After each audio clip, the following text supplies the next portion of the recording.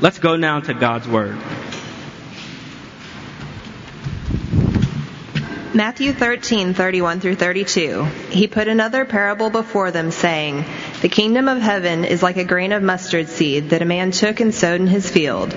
It is the smallest of all seeds, but when it has grown, is larger than all the garden plants and becomes a tree, so that the birds of the air come and make nests in its branches." This is God's Word. Amen. Amen.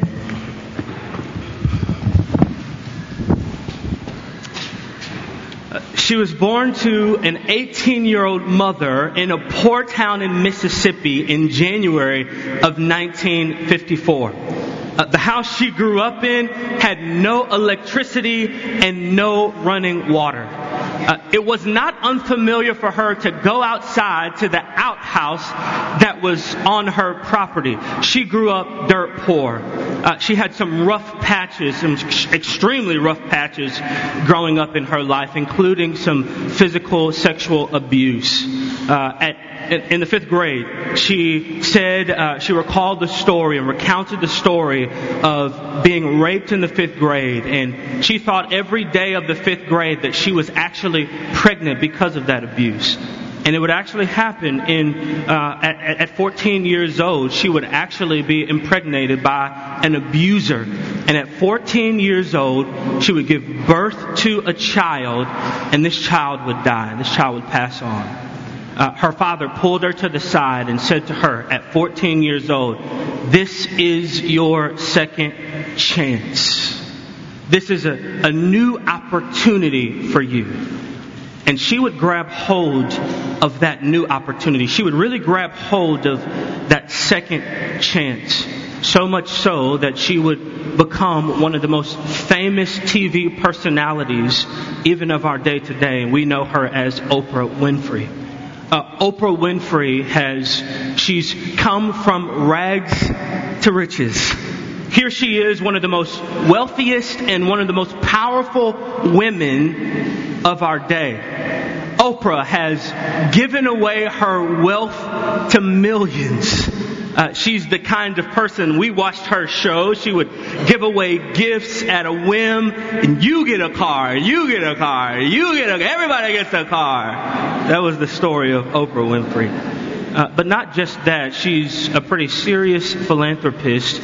Oprah started a school in South Africa for women who didn't have access to education. And she said she wanted to do for young girls who didn't, those things that she didn't have the opportunity to take part of.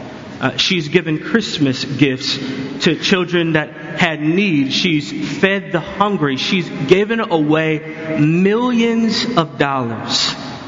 Here she is from a poor town in Mississippi. She goes to the primetime spot in TV. Here she is from stories of abuse to blessing millions of people.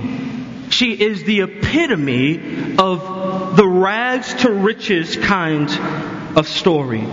The great poet Drake said it this way: started from the bottom, now she's here. It blows my mind to think about a person going from rags to riches. Oprah's story is a story of humble beginnings. And when we come to our text this morning, that's exactly what we're going to see. We're going to see a story of humble beginnings. We're going to see a couple main ideas this morning. We'll see that the kingdom starts small, but yet it is alive. And secondly, we'll see that the kingdom points to beauty and hope. We've titled this message, Humble Beginnings. But before we go to work, let's pray together. Father, thank you. Thank you, Father, that you love us, and we've sang about that love that you have for us this morning. Thank you, Father, that you hear us. We've corporately prayed to you this morning. Thank you, Father, that you receive us back like the prodigal sons and daughters that we are, and we've confessed to you this morning. But now, God, would you speak to us? Would you speak to our hearts? Would you give us understanding? Father, would you pull us out of the depth of our sin, and would you reveal your matchless grace to us. God, would you have your way this morning? I pray that you would move me aside, that your will would be done here this morning. Lord, we need a word from you. There's so many things that I can say in my own strength, God, but we need to hear from you this morning. So would you allow us to encounter all that you are and all that you've done. And it's in Jesus' precious name we pray. Amen. So we're continuing our series on the kingdom of heaven. And we've defined the kingdom of heaven as this. The kingdom of heaven is as the healing, renewing exercise of God's ruling power. The kingdom of heaven, the healing, renewing exercise of God's ruling power. Jesus taught his disciples, pray like this, the kingdom, that thy kingdom come and thy will be done on earth as it is in heaven. The idea there is that followers of Jesus would actually be a part of the renewing and the healing God wants to do on earth, that God wants to do even in our city. And we've said that the reality of the kingdom points to a king who is in control. And I love this because what this tells us this morning is that we are not left to our own devices. God doesn't leave us to fend for ourselves. And some of you have been adopted, and maybe you felt like you've had a hard time in your life, and you felt like your parent left you to fend for yourself. God doesn't do us like that. He's in control. And that's one of the things that we see throughout this entire kingdom theme, is that there is a very real king. And we've said that the parables are earthly stories with heavenly meaning. We've said that we've talked about the kingdom, and we're talking about God's future entering into the present. The kingdom is heaven arriving on earth, and that's what Jesus does with the parables. It is taking these heavenly principles and using earthly language to clarify things for us. Jesus says in Matthew 13 that the point of the parables are, get this, to make known the secrets of heaven. He tells his disciples, you understand, but there are some who have eyes and they cannot see, and there are some who have ears and they cannot hear. They do not understand. You do, disciples, but there are some that don't. So I want to use the parables to clarify things, to make clear what's muddy. In fact, the idea of the kingdom of heaven was a primary part of Jesus' message and ministry. He came in the Gospels announcing that the kingdom of heaven is at hand. Repent and believe in the gospel. This is the very thing that we've said that Jesus killed. See, Jesus' announcement of the kingdom was his announcement of his intentions to deliver the oppressed and to bring salvation. So just imagine if somebody walked into this room right now and they began to yell with a loud voice that I am the one who will deliver and I am the one who will free the oppressed. We would look at them like they are crazy. So Jesus comes on the scene, and all throughout the Gospels he's saying the kingdom of God is at hand. Repent and believe in the gospel. And they killed him for it, for such crazy claims. Jesus was saying that he is the saving and the delivering power that the oppressed were looking for. Do you feel oppressed this morning? Believe in the gospel of Jesus. Do you feel weighed down? Believe in the gospel of Jesus. Jesus brings his gospel that it may free us. Jesus knew that the coming of the kingdom was a future event, yet a present reality. Theologians Stason and Gushi write in their book, The Kingdom Ethics, they write this, that God's reign has been inaugurated in Jesus Christ, but its ultimate consummation remains a future event. And we feel that, don't we? We feel that many times that God is in control. We feel his control, but yet we feel that the kingdom is something future because we still struggle. And we still feel the effects of our own sin. But it's present reality, and yet its future in the same breath. See, the kingdom of God is God's performance in which we actively participate. This is not just about God's doing. Yes, it is about God's doing, but it's not just about God's doing. And it's not just about man's doing, but they both work in concert with one another. That's the kingdom.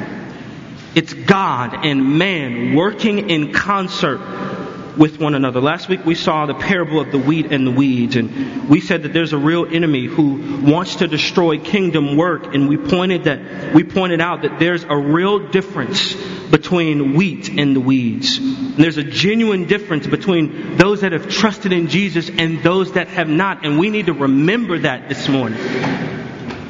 Because the reality is, just going to church is not what Jesus asked of us. Going to church or doing good things is not just what Jesus asked of us. He asked for our allegiance. He asks us for our devotion. He asks for our trust. One of the things we need to understand is that the mustard seed parable teaches us that the kingdom starts small, but it's alive. The kingdom starts small, but it's alive. Look at verse 31 with me. It says this. He put on this parable saying, the kingdom of heaven is like a grain of mustard seed that a man took and sowed in his field. The beginning of verse 32 says, it is the smallest of all the seeds. Now, Jesus isn't making a case that the mustard seed is the smallest scientific seed you can ever find. But you need to hear, it's just a very small seed. That's what Jesus is pointing out. See, the seed represents humble beginnings. The seed is where it all begins. It's so easy to look past the seed, but the seed represents the disposition to grow. The seed represents potential, a great deal of potential at that. The idea of the mustard seed in our parable points us to the message and the ministry of the gospel. See, with the seed, there is this expectation that comes for growth. The seed may be small, but the seed is alive. Like the mustard seed, God has sown good news of Jesus. He's pointed us to the reality that Jesus has done for us what we could not begin to do for ourselves. Jesus put himself on the line, and he took the weight of our sin upon his shoulders. And Jesus is saying, here's this seed. He's giving us the ministry of the gospel, and he's giving us the message of the gospel. This seed. And what we know from the parable of the sower, what we know is that this seed will not fall on good soil all the time. And there's only a fraction of us who will take hold of this seed and hold it dear to our hearts and to give our allegiance and our devotion to the message of the gospel. There's only a fraction who will actually do that. But Jesus is saying, here's something small. Don't look over it. Something that has extreme potential to grow.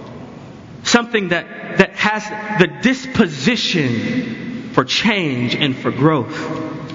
It's the message of the gospel. The idea of the kingdom is God actively intervening on behalf of his people. And that's the seed message, this small message that Jesus is pushing in front of our faces this morning.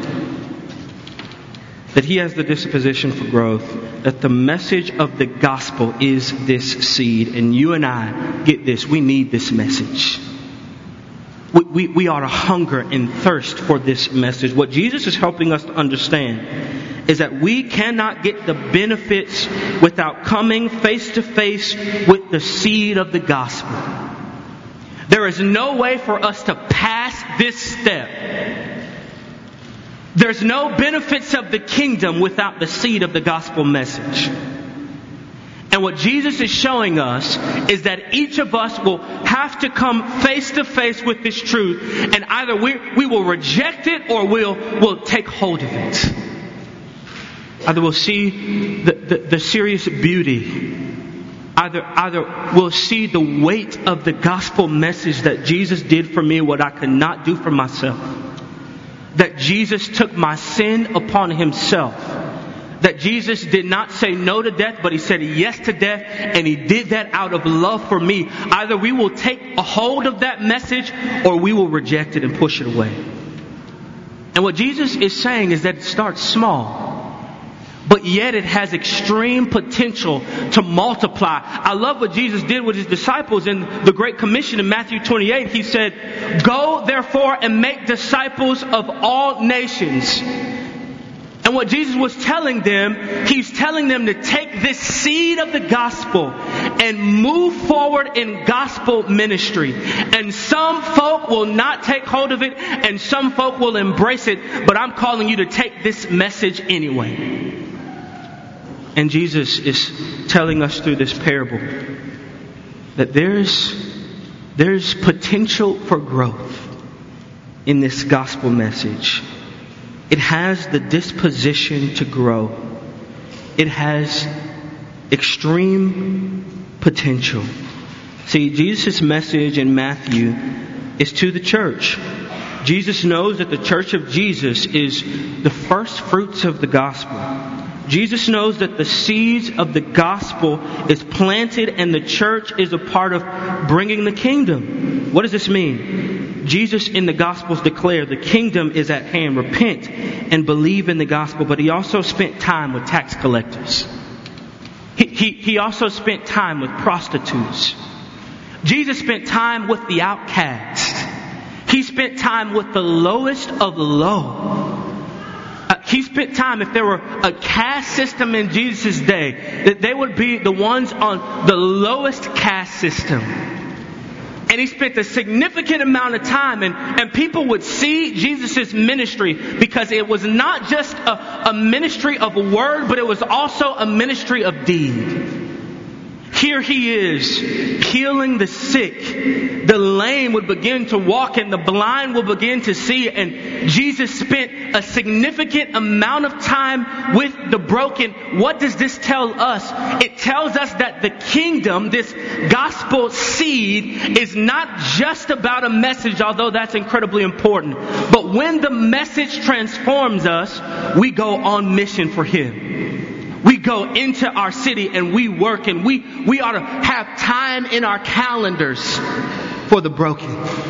We ought to have a significant amount of time for the outcast. There ought to be time scheduled in our calendars for the fatherless. There ought to be time scheduled in our calendars for those addicted and those living on the streets. This ought to be our mission as well as it was Jesus. Jesus is showing us that the seed of the gospel is a gospel message, but it's also gospel ministry. He spent time with folk that we often shun. Jesus spent a significant amount of time with folk who would probably never step foot in a church. And that is exactly what we ought to be pulled into. And we ought to see that this small yet alive message is for us to take hold of, but it is also for us to go on mission that the kingdom might come in Memphis, Tennessee, that the kingdom might come in downtown church just as it is in heaven. That's the goal. That's the work before us. And Jesus says this mustard seed is small, but it has the potential to grow. It has the potential to multiply. And that's exactly why this message is given to the Church of Jesus Christ. See, it should not just be our goal to add people into this building, but our goal ought to be multiplication. That we might take the message of Jesus Christ, that it might transform our lives. We may never be the same again, and that you and I may go forth and make a difference in our city. And what I'm talking about is not just some Oprah kind of philanthropy, but this is through transformation. Because my heart and my life has been transformed, I now go love the outcast of my city, of my neighborhood, of my workplace, of my school, that the kingdom may come in Memphis, Tennessee, just as it is. in heaven. That's the goal. And God uses something so small to let us know that this small gospel message has the ability to multiply itself, to expand, and to grow. And we ought to take hold of it. One of the crazy things about the South to me is there is just this pressure to marry early. I hate that about the South. I mean, and so, at 22, everybody you look at or you meet, is that the one? I hate it. You don't even get a chance to learn who you are first before people are pressuring you to get married. And obviously in places like New York and Chicago, this isn't the case, but in the South, there's this pressure, and if you make it to 30 and you're not married, you probably have the plague. But hear me when I say this. I'm a proponent for marrying early, and I know my life may not display that, but I really am. I'm against the pressure, though. And it's so crazy to me that getting engaged and preparing for marriage, it becomes less about the marriage, and in a lot of ways, the ring is the thing. It's crazy to me because, in a lot of ways, I feel like you're actually not getting the ring for the woman you love. You're getting the ring for her friends. That's kind of jacked up. So she can show it off to folk. But the thing about the ring is, and let me say this too, I feel like God should get an engagement ring as well. We just get left out, Anyway, side note. But it becomes about this little symbol, the ring, right? It becomes about the engagement ring. And if you can't afford an engagement ring, folks are looking at your girl like, bro, are you sure, girl, you want to marry him? Like, come on, it's just a ring. It's just a symbol. It's just a little small symbol, but yet this symbol prepares you for something big. This small symbol of a ring, it prepares you, it gets you ready. It is the doorway to something big. And that's what the parable is pointing us to, that this mustard seed parable, that the seed of the seed of gospel ministry, it is something small, but it is preparing us for something big. It's preparing us for something great because it has the potential to multiply itself. It has the potential to grow. Are you ready for that? Have you taken hold of that gospel message that has the potential to grow? And I want to challenge us this morning, because so often we take hold of this gospel message, and yes, we have been saved from the flames of hell and we are satisfied.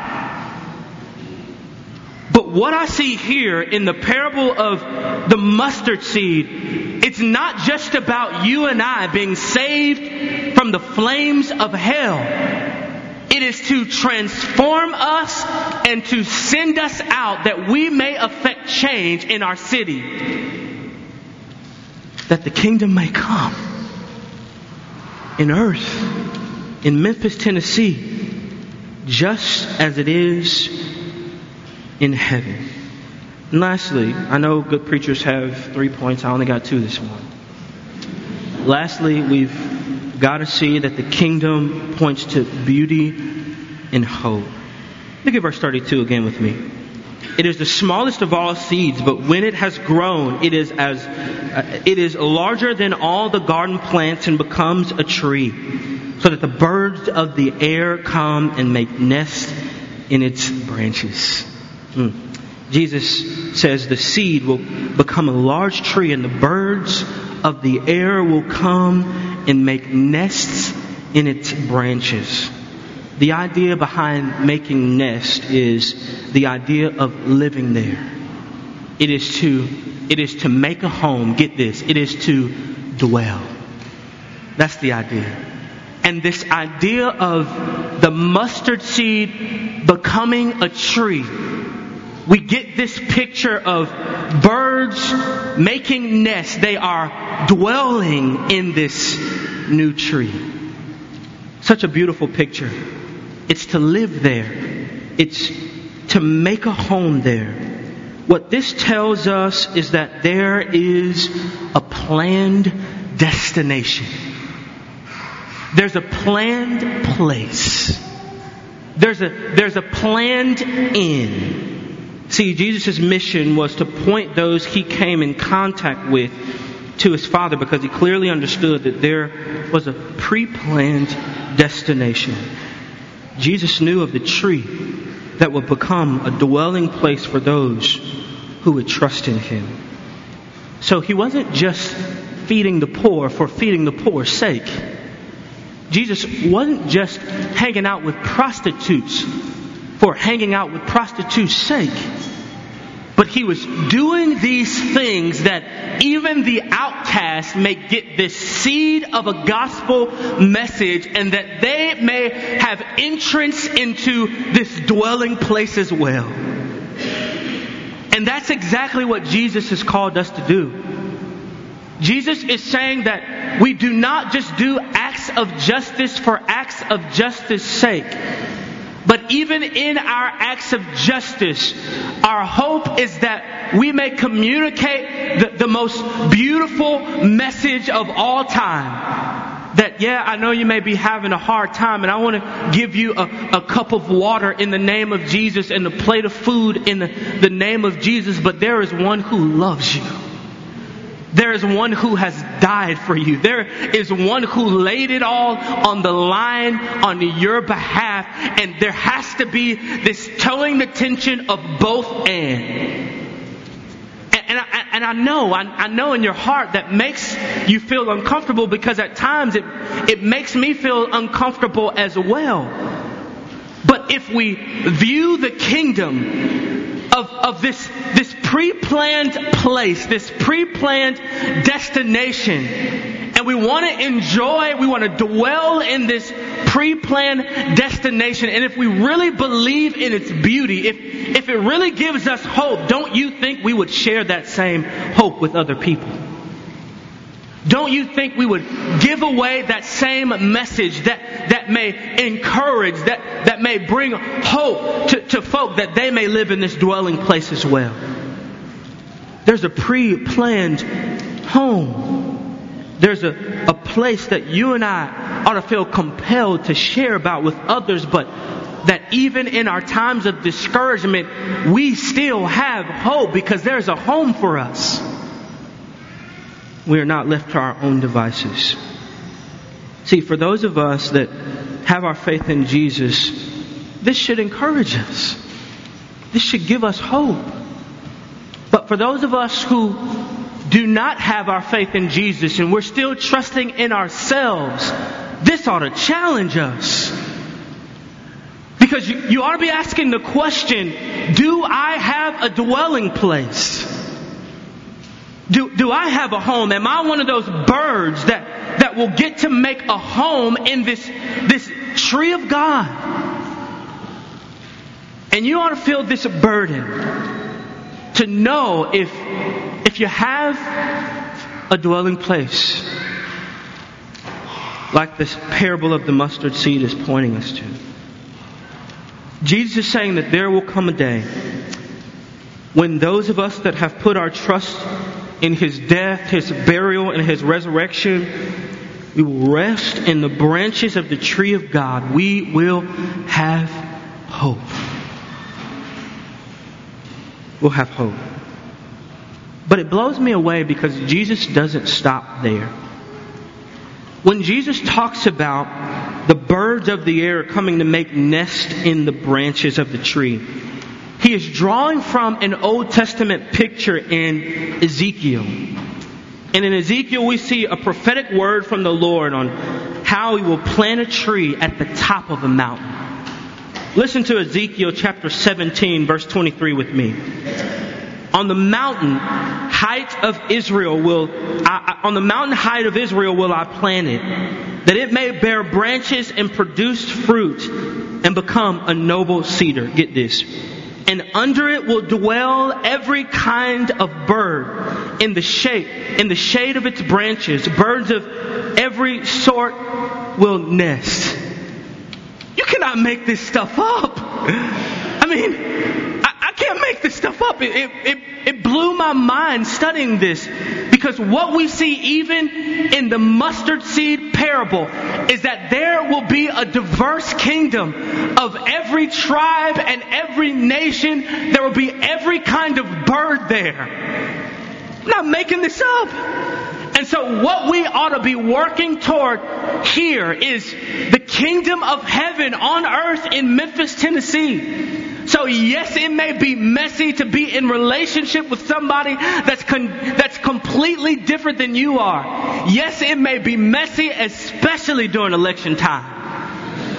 To be in relationship with somebody who's going to vote on the other side of the spectrum than you. But what God is calling us to do is to have a heavenly perspective and to understand that the kingdom of God, the kingdom of heaven, is this beautiful, diverse place that you and I may take hold of it now in downtown church in Memphis, Tennessee, that we may beg God that His kingdom may come in our church just as it is in heaven. This is it. Are you hearing me this morning?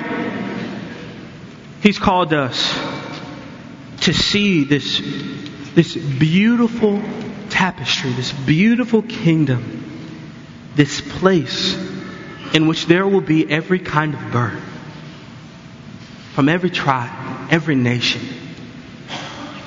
And don't you think we ought to long for that right now? Shouldn't we long for the work of the kingdom in our church, in our city? Shouldn't we see something small that begins with the seed, like the gospel of Jesus Christ and the ministry of the gospel, and see the potential for it to grow so much so that our churches are radically changed, that we may look like the kingdom of heaven? That ought to be the goal. That ought to be what you and I are working toward. I love watching movies. But I'm the guy that hates the previews. I just do, y'all. So if I'm at home watching a movie, I hit menu to get past the previews every time. I really don't want to see the previews. And I hate when they program the DVD so that you can't skip the previews. I hate that. Hit menu and it's like, no.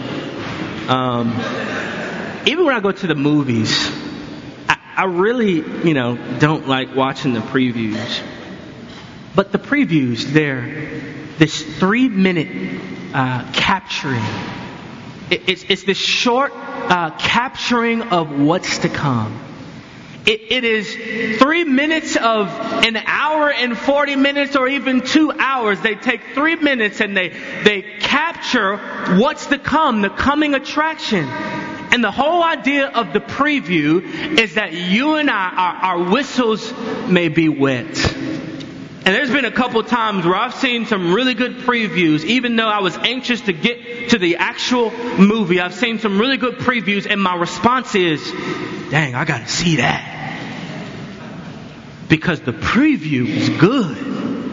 Gave me a clear picture, a window to what was coming. And that's exactly what this parable is showing us. It's giving us a preview of the coming attraction of God. It's giving us this short snippet of the kingdom of heaven. And get this, you and I get to be a part of the coming of the kingdom of heaven. We get to work in our cities. We get to so love those who may seem unlovable. We get to so open our pocketbooks.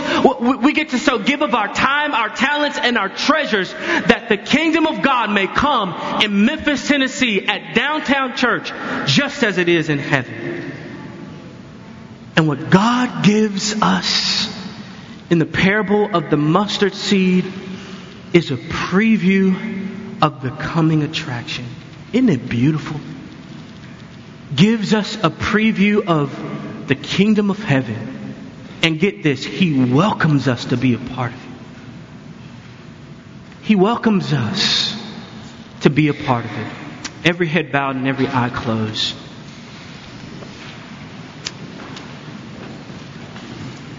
If you had to do business in your heart, right now, today, right here and now, and you've heard the message that there is a pre-planned place for us, is that place, is that pre-planned destination a part of your future? And the only way that we would know is if our faith and our trust has been placed in Jesus' death, burial, and resurrection. So in the quietness of your heart, would you just do business with God? Would you meet with Him? Maybe you're thanking Him for His grace on one hand, and on the other hand, maybe you're requesting His presence in your heart and in your life.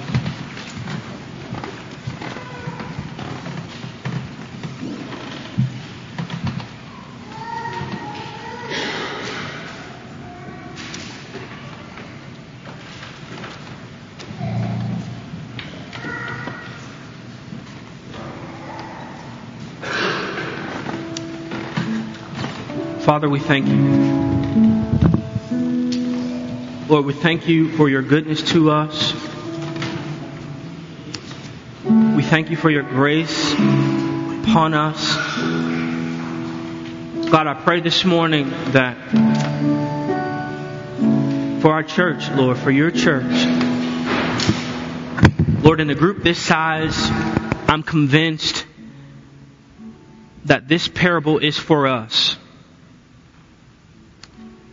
Lord, I'm convinced that there are some of us with eyes, but we cannot see, and there are some of us with ears, and we cannot hear.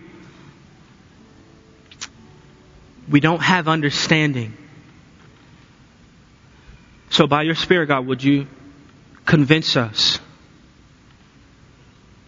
Would you transform us? Would you call us to yourself? God, would you do work in our hearts? Lord, would you convince us to be on mission for you? God, would you convince us to be a part of your kingdom work, your kingdom mission? Lord, that the kingdom of heaven may come on earth, may come in Memphis, Tennessee, may come in Downtown Church as it is in heaven. Now, God, we pray that you would bless these tithes and these offerings that we're about to receive. We pray, God, that you would help us to be generous givers. That the work of the ministry would go forth in our city for your fame, for your glory, for your name's sake, God. Pray, God, that you would multiply them. You know the needs that our church has. You know the needs of our people in this room. And we pray, God, that you would supply every need according to your riches and glory. We trust that you would be Jehovah Jireh for us. That you would provide. God, thank you that you are a help to the weary. That you lift the head of the oppressed. That, Lord, you come aside and even carry the downtrodden. So do that. Be those things for us this morning. It's in Jesus' name we pray. Amen.